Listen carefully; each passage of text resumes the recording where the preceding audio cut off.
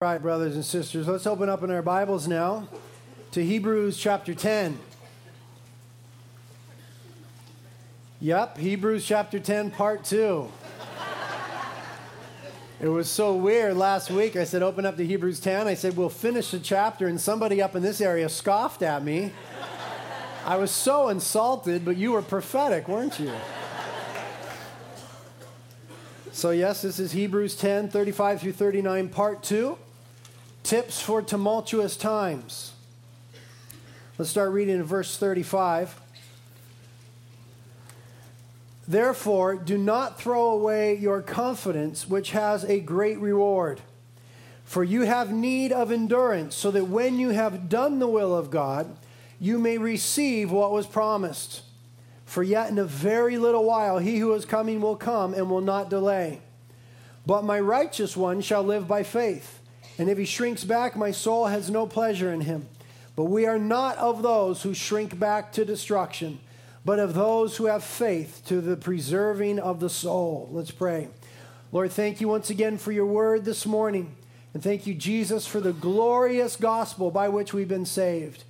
And we ask that you make us men and women this morning that are alive to your gospel, alive to your truth, men and women who are involved in mission, your mission, God.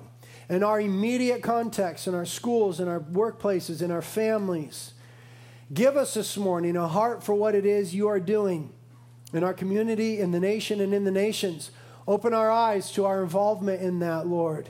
Teach us to live expectantly and teach us to be obedient this morning, Lord. We confess that we are a wayward people, easily given to disobedience and the abusing of grace, but we ask that you change our hearts. Make us people that lovingly obey you, Lord. So speak to us now and transform us by the power of your Holy Spirit, working through your holy word. We ask it in Jesus' name. Amen. As I said, the title of this message is Tips for Tumultuous Times. And of course, we know contextually that the original audience was living in very difficult times. They were living in a context of persecution. It was getting hard for them to live out their Christianity within society. We also are living in tumultuous times, not the same situation as them, but we've got our own drama, our own difficulty, and we face opposition to our Christian faith. Immediate and near opposition within our families for some of us, within our sphere of influence and our friends, within the community, within society, even in the nation, there's all sorts of opposition.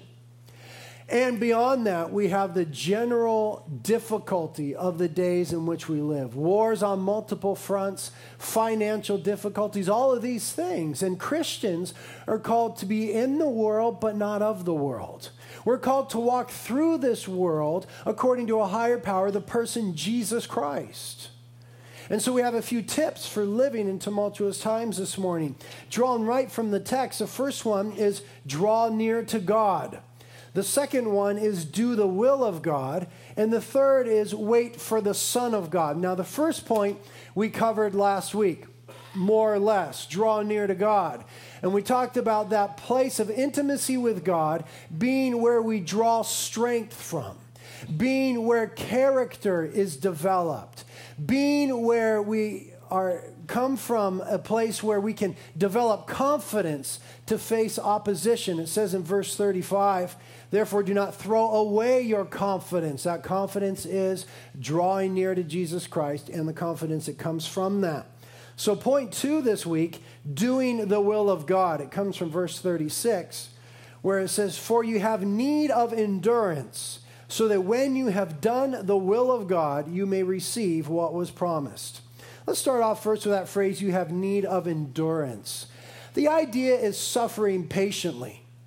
Nobody likes to suffer. Is there anybody here that likes to suffer? If you do like to suffer, there's something wrong with you.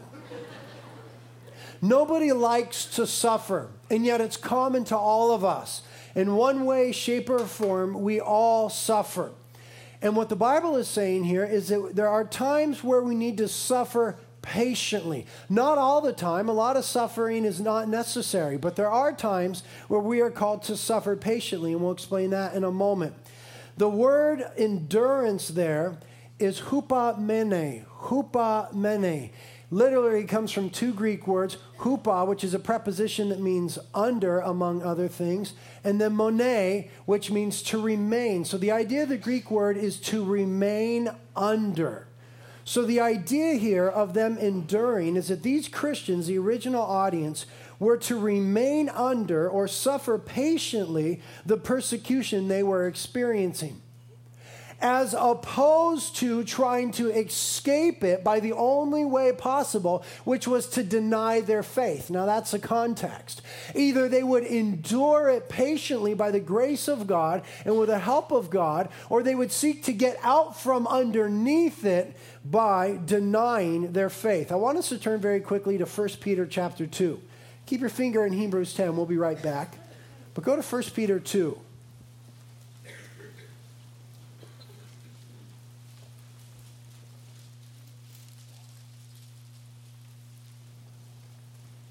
1 Peter, just a couple books after Hebrews. We'll be looking in chapter 2, starting in verse 18. Different context here, same principle. 1 Peter, chapter 2, starting in verse 18. Servants, be submissive to your masters. That's the context. A different context, but a difficult one nonetheless. With all respect, not only to those who are good and gentle, but also to those who are unreasonable, or as the NIV puts it, harsh, literally in the Greek, perverse. So it's talking about slaves in that context, in that culture, and to them, they're supposed to show respect to their masters, even when their masters are jerks.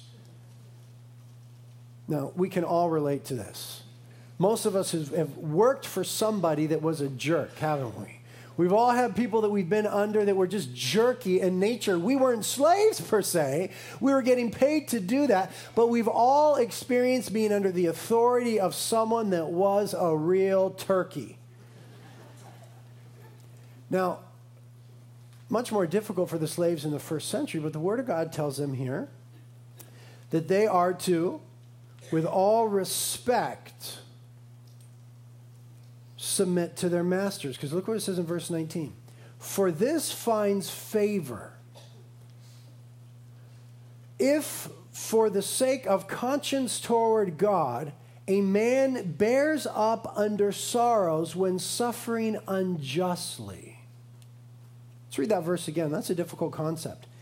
This finds favor, literally grace. Okay? This finds grace. We experience the grace of God.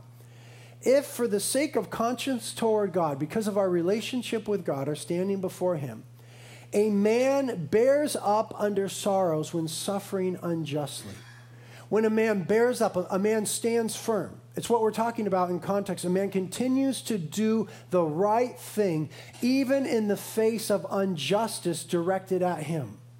Now, we are to fight for justice for other people, but there will be times when we suffer unjustly. And how unjust was it for the original audience in the book of Hebrews? They were suffering loss, material loss, loss of property, and some of them would suffer the loss of their lives for their belief in Jesus Christ.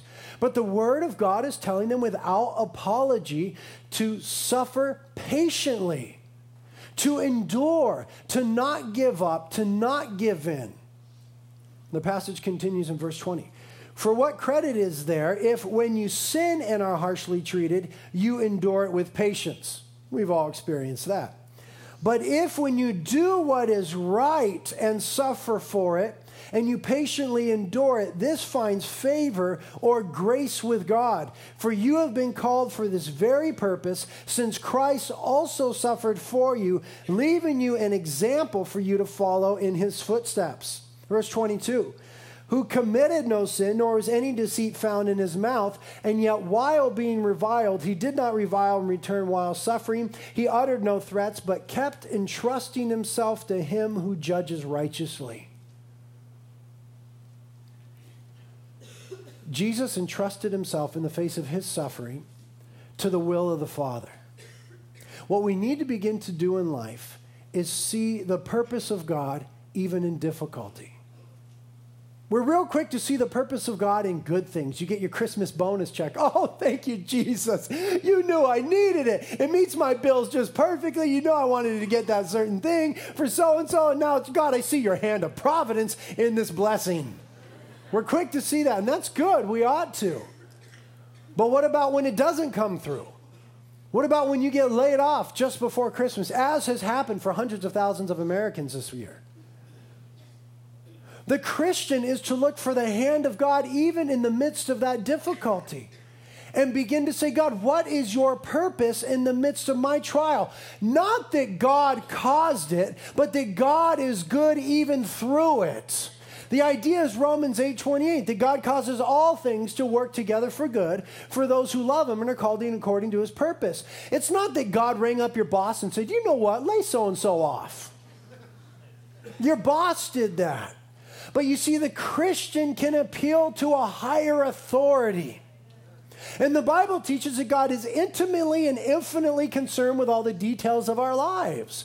And nothing comes our way, but it passes through the lens of his sovereignty first. And so the Christian can, in the face of difficulty and opposition and even unjust suffering, say, okay, God, I trust myself to you who judges righteously. Lord, work a good work in the midst of that. You see, that's the hope that we have in this world. That our God is bigger than, that our God is able to work all things for good for those who love him and are called according to his purpose. But we don't want to fail to look, what am I trying to say? We don't want to miss the opportunity to look for that in the midst of it. We've got to slow down and say, okay, Lord, I'm having some difficulties here.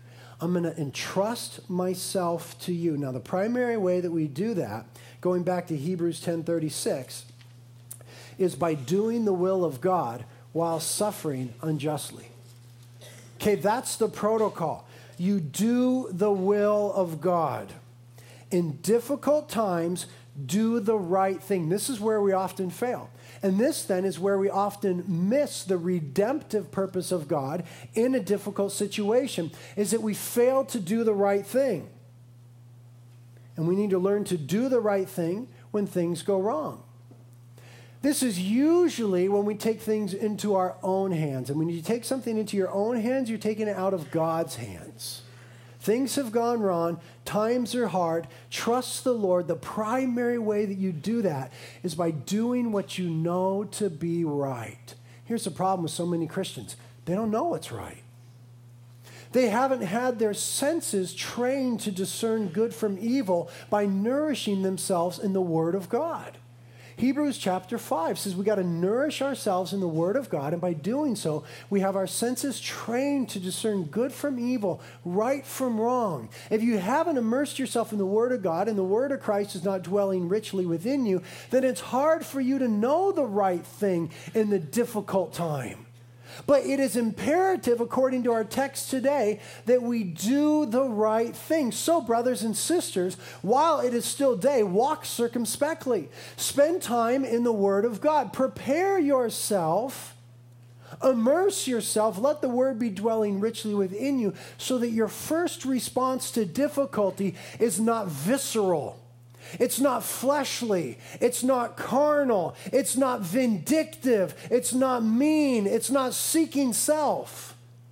But it's full of righteousness. It's according to the wisdom of God and the Word of God. It's as simple as Proverbs. I think it's 15:1 that says, a gentle answer turns away wrath. Man, that verse has changed my life. Took me a long time to believe that verse. My wife has always believed that verse. You know, we believe the Word of God, but there's certain parts that we just never act on. What that really means is you don't believe it. I mean, in all honesty, I'd read that 1,000,000 times. I've read Proverbs, I can't tell you how many times. I've read that over and over again. But my first response is when someone says something mean to me, to say something even meaner.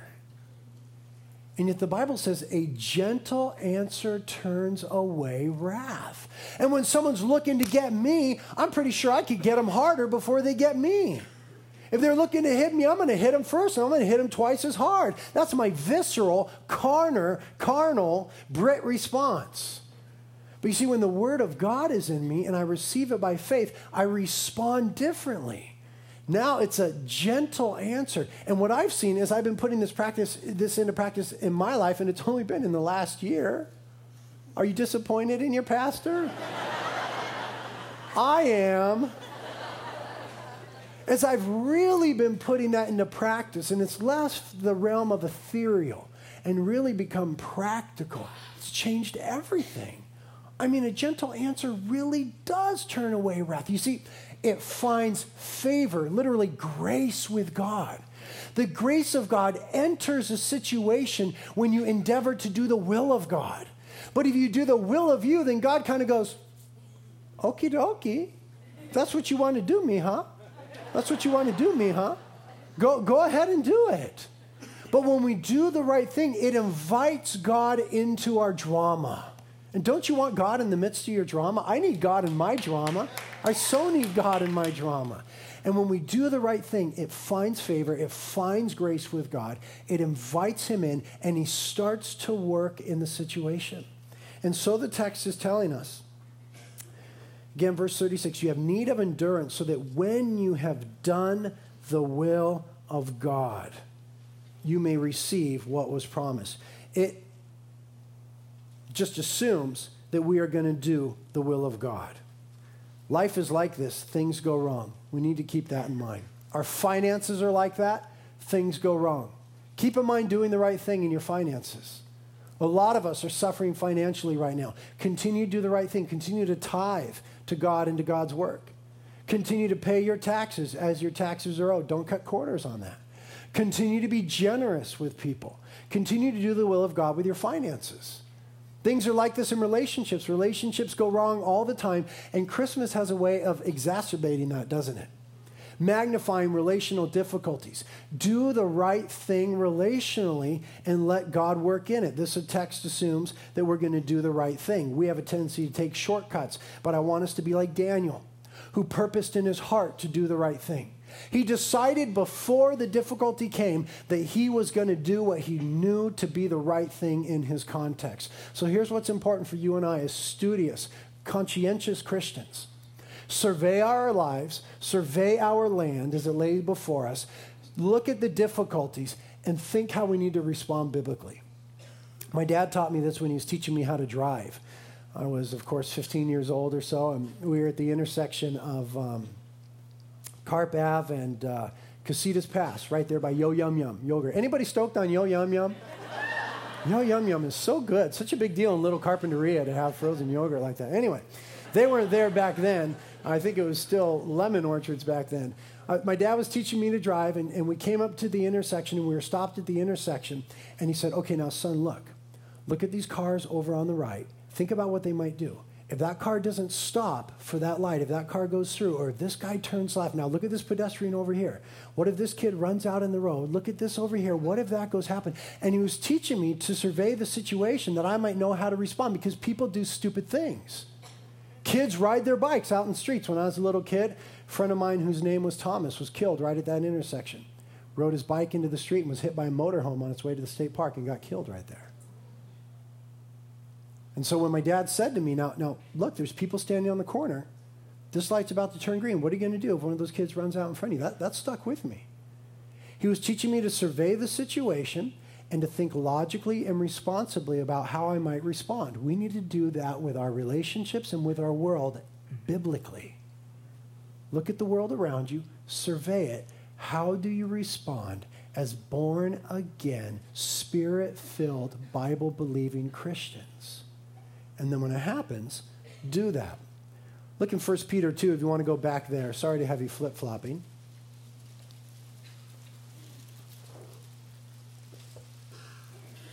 1 Peter 2, once again,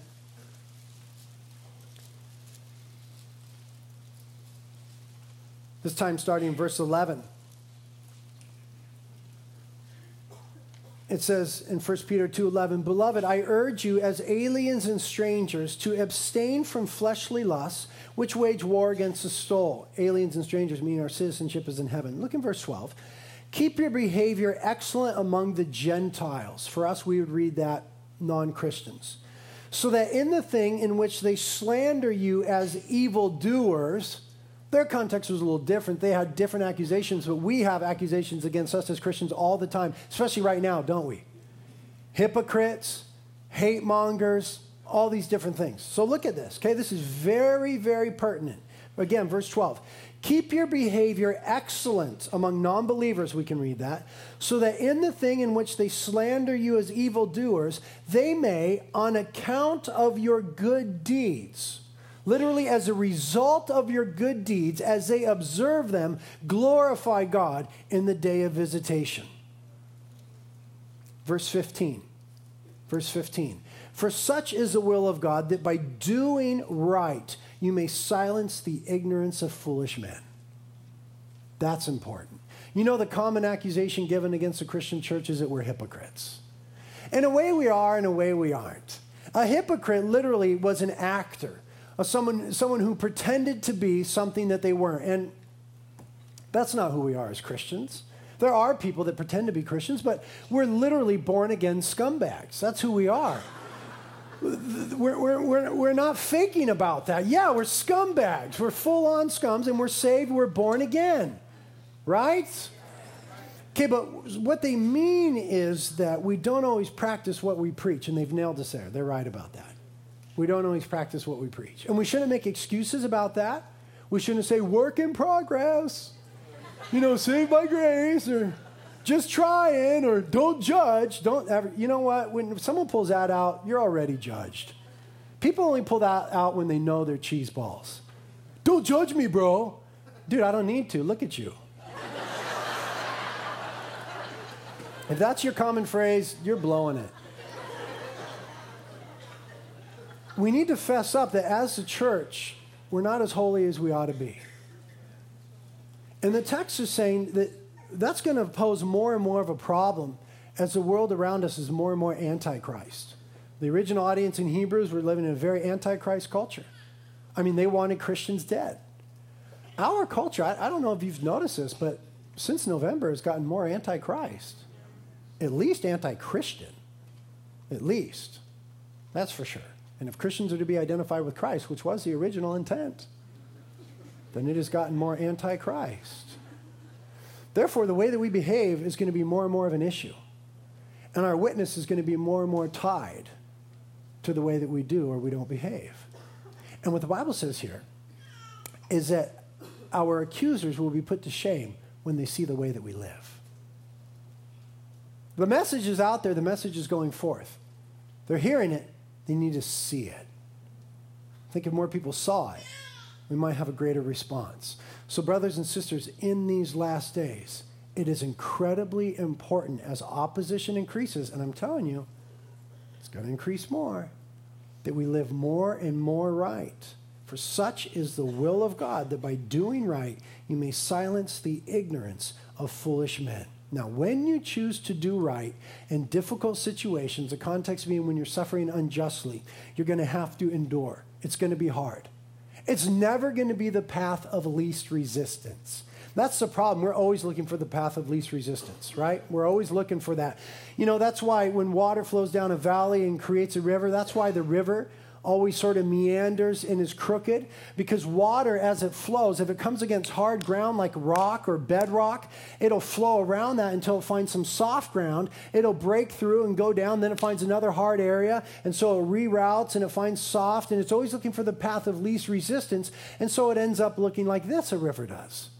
A lot of Christians' walks look just like that, because they're always looking for the path of least resistance, and so their walk with Christ is crooked.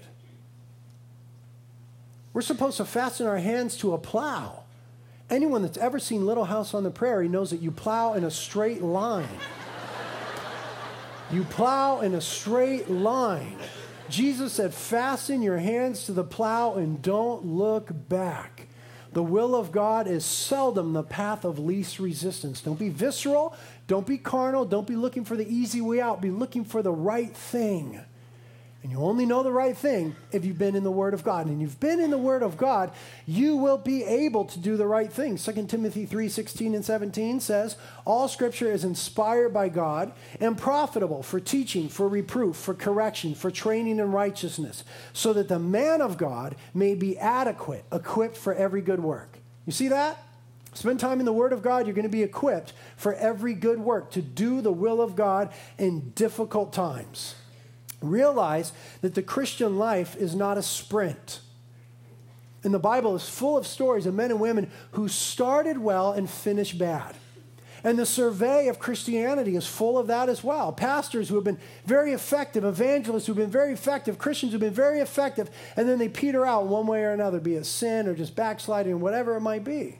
But you see, the Christian life is a marathon. We're in it for the long haul. It's not a sprint, so you got to prepare yourself. You train differently for a marathon than you do the 100-yard dash, right? It's a whole different thing. You train differently for those two races. Well, we're in a marathon, but it's not only a marathon, it's a marathon with obstacles, right? It's a marathon with water pits and hurdles and alligators and sharks and all these different things the Christian life is. It's a marathon with difficulties. And so 2 Thessalonians 3:13 says, "As for you, brethren, do not grow weary of doing good." If you endeavor to do the will of God in difficult times, in your relational context, you're going to begin to grow weary. It's never the path of least resistance. It will increase conflict and opposition. Jesus said, "I came to bring a sword." And so we need to not grow weary in doing good, which is why the first point from last week is so important, drawing near to God, because that's where we find strength. That's where our confidence is renewed. That's where character is built, so that this possibility by the power of the Holy Spirit of not growing weary is even a possibility. Galatians 6:7-9 says, "Do not be deceived. God is not mocked. For whatever a man sows, this will he also reap. For the one who sows to his own flesh will from the flesh reap corruption. But the one who sows to the Spirit will from the Spirit reap eternal life. Let us not lose heart in doing good, for in due time we will reap if we do not grow weary." You know what that says? That it really does pay to do the right thing. Doing the right thing actually does pay off. You don't all believe that. Not everybody believes that, because again, what we do reveals what we believe, not what we say. What we do shows what we really believe. And so when we're taking shortcuts, when we're doing the wrong thing, when we're conniving, when we're being carnal, visceral, and vindictive, then that shows that we really don't believe or trust the Word of God right here, which says, do the right thing, don't lose heart in doing the right thing. You will reap if you do not grow weary. God will work it together for good. You will see the benefits. You will reap the rewards. If you invited God in, He is faithful and good to finish the work that He has begun. You, Christian, persevere. Keep doing the right thing. I did the right thing. It only got worse. Keep doing the right thing. I did it again, and now it's really hard. Do the right thing. I did the right thing. Now everybody hates me. Keep doing the right thing. That's what the Word of God says.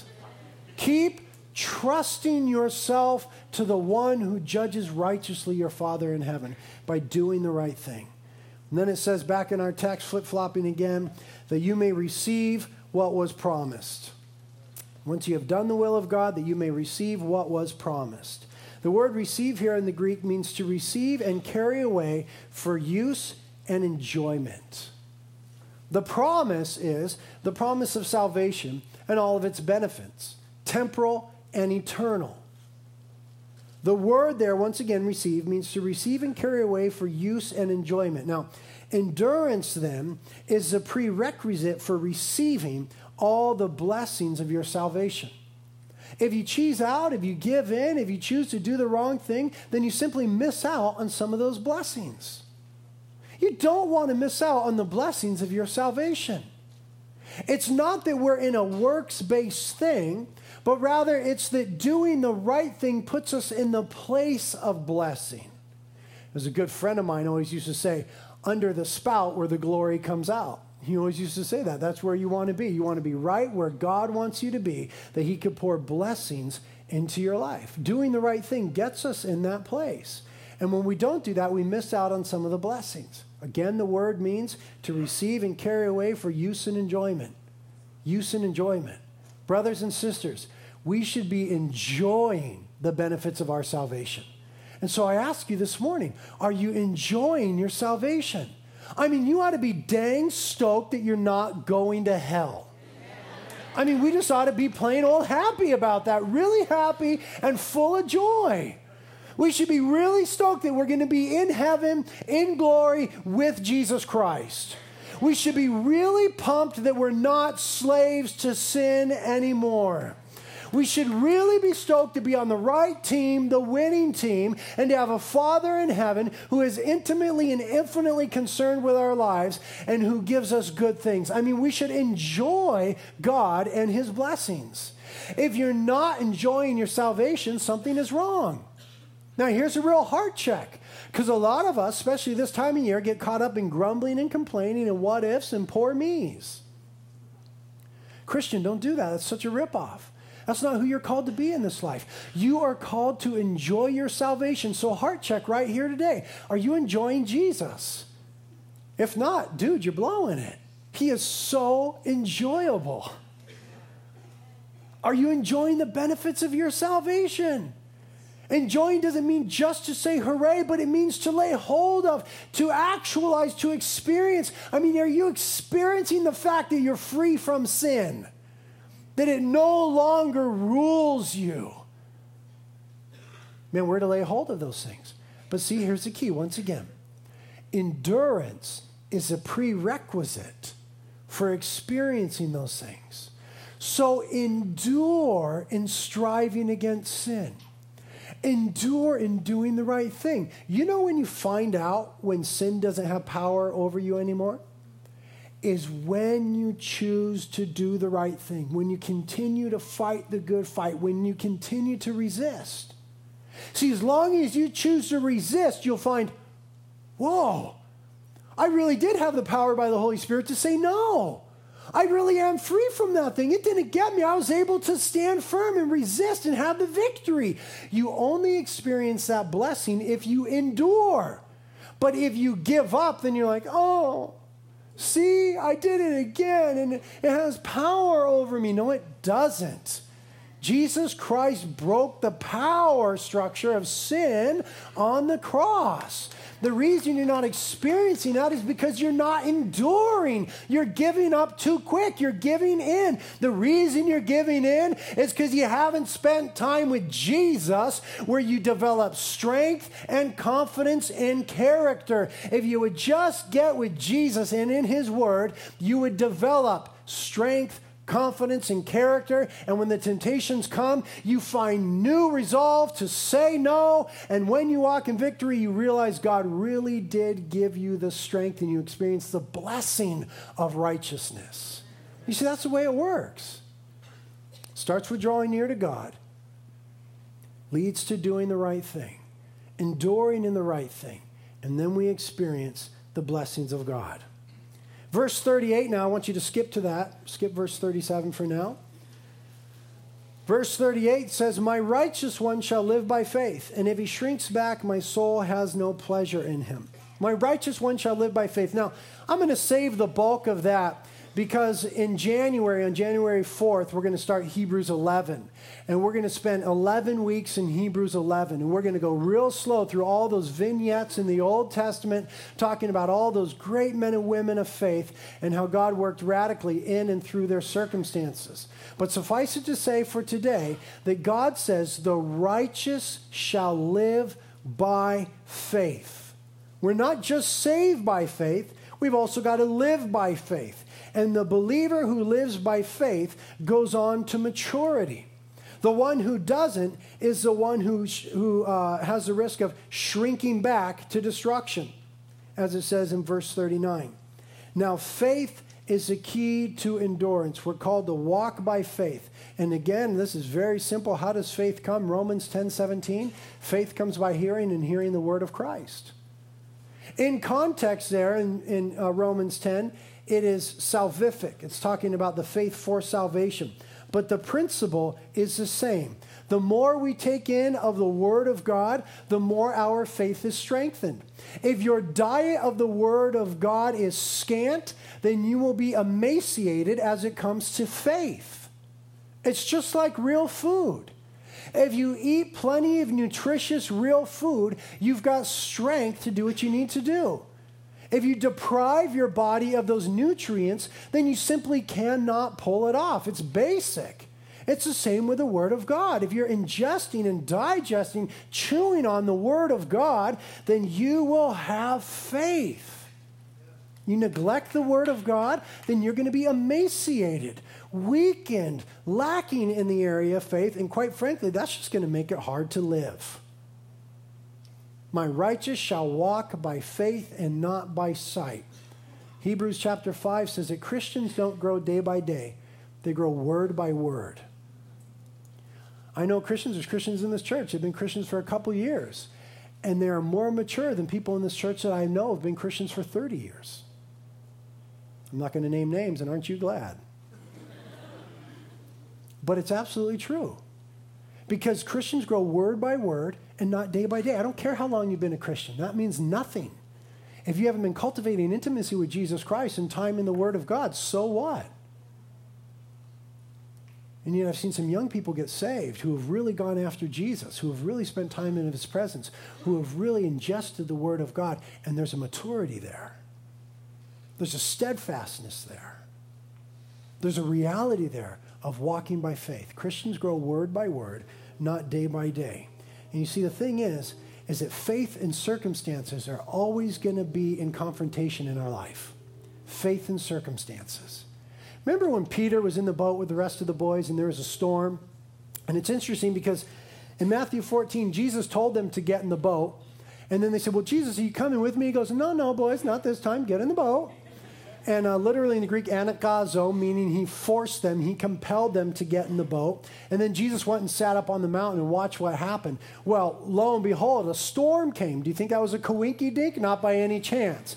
That was a Jesus Christ ordained storm. Hey, boys, get in the boat and go to the other side. Are you coming? No, not right now. You guys go without me. I'll meet you there later. They get out there and the storm comes. And when they got out there, it was evening. When Jesus finally came, the text tells us that it was the fourth watch of the night, meaning they had been in there fighting the waves for some 9 hours in the middle of the night. The reason the Lord left them out there so long was these were experienced fishermen. Wasn't that big of a deal for them to be in a boat at night, because in Israel you did all your fishing on the Sea of Galilee at night. Wasn't that big of a deal for them to be in a storm. But this was different. This was a God storm. When Jesus finally came in the fourth watch, he identified himself. And Peter, God bless Peter, I can't wait to see that dude. He said, Lord, if it's really you, then bid me to come walk on the water to you. I mean, who says stuff like that?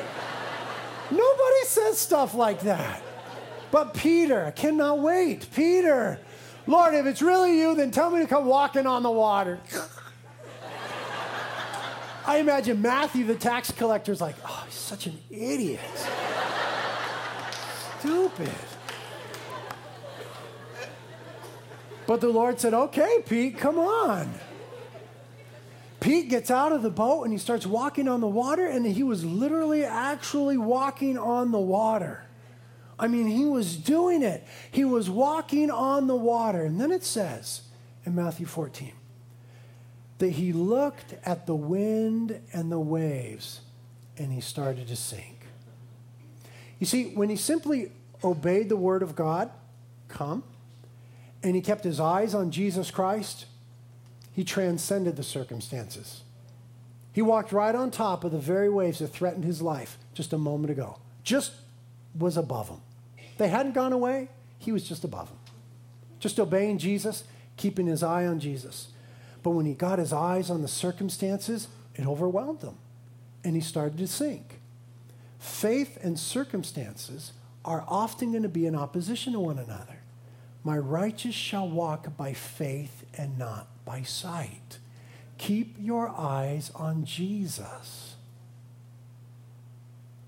Look at your circumstances through the lens of who Jesus is. Don't try to look at Jesus through the lens of your circumstances. Next time your circumstances rear their ugly head and seem so big, tell them about how big your God is. Keep Jesus in your heart and mind bigger than your circumstances. And by his word and his will and his grace, you will transcend. You'll walk right on top of that drama. It doesn't go away. It didn't go away until the appointed time. But he walked right on top of it. Verse 39 encourages and says, but we are not of those who shrink back to destruction, but are of those who have faith to the persevering of the soul. He encourages them now. He says, a righteous shall walk by faith and not shrink back. He says, but you guys are not going to shrink back. Once again, in the book of Hebrews, every time he warns them, he then encourages them. And in context here, that shrinking back to destruction is the idea, once again, of the loss of salvation that we spoke of in Hebrews 6 and in Hebrews 10. We're reminded of those words that Jesus said in Matthew 10, 32 and 33. Therefore, everyone who confesses me before men, I will also confess him before my Father who is in heaven. But whoever denies me before men, I will also deny him before my Father who is in heaven. And that was the very issue that was confronting them. They were considering denying Jesus Christ before the Roman authorities just to save their skin. And the author of Hebrews is saying, dude, don't do it. And then he says, we're not like that. Come on, that's not who we are in Christ. We're not those who shrink back to destruction. And so he's encouraging these struggling believers to persevere and wait on the Lord. I think of Isaiah 40. The closing verse says, do you not know? Have you not heard? The everlasting God, the Lord, the creator of the ends of the earth, does not become weary or tired. His understanding is inscrutable. He gives strength to the weary, and to him who lacks might, he increases power. Though youths grow weary and tired, and vigorous young men stumble badly, yet those who wait on the Lord will gain new strength. They will mount up with wings like eagles. They will run and not get tired. They will walk and not become weary. That's a promise. That's a promise. And so if you're going through difficult times, wait on the Lord. What does it mean? Draw near and do the right thing. And I guess that this is going to become a 3-part sermon. We'll finish next week. Let's pray. Lord, we thank you for the application you've given us this morning, speaking to us about doing the right thing, persevering in the face of difficulty, drawing near, walking by faith and not circumstances. Now, Lord, I know and I understand that there's a whole lot of different circumstances represented by the lives in this room. Some really big and some really scary ones. And so we say together, Lord, that we need your help. God, you are faithful, but we also want to be faithful. We want to be faithful men and women to your call on our lives. And so help us, Lord. Help us this season as we're facing difficulties to do the right thing. Holy Spirit, would you begin to show us what the right thing is? Even today, as we're thinking about our own dramas, show us the way out.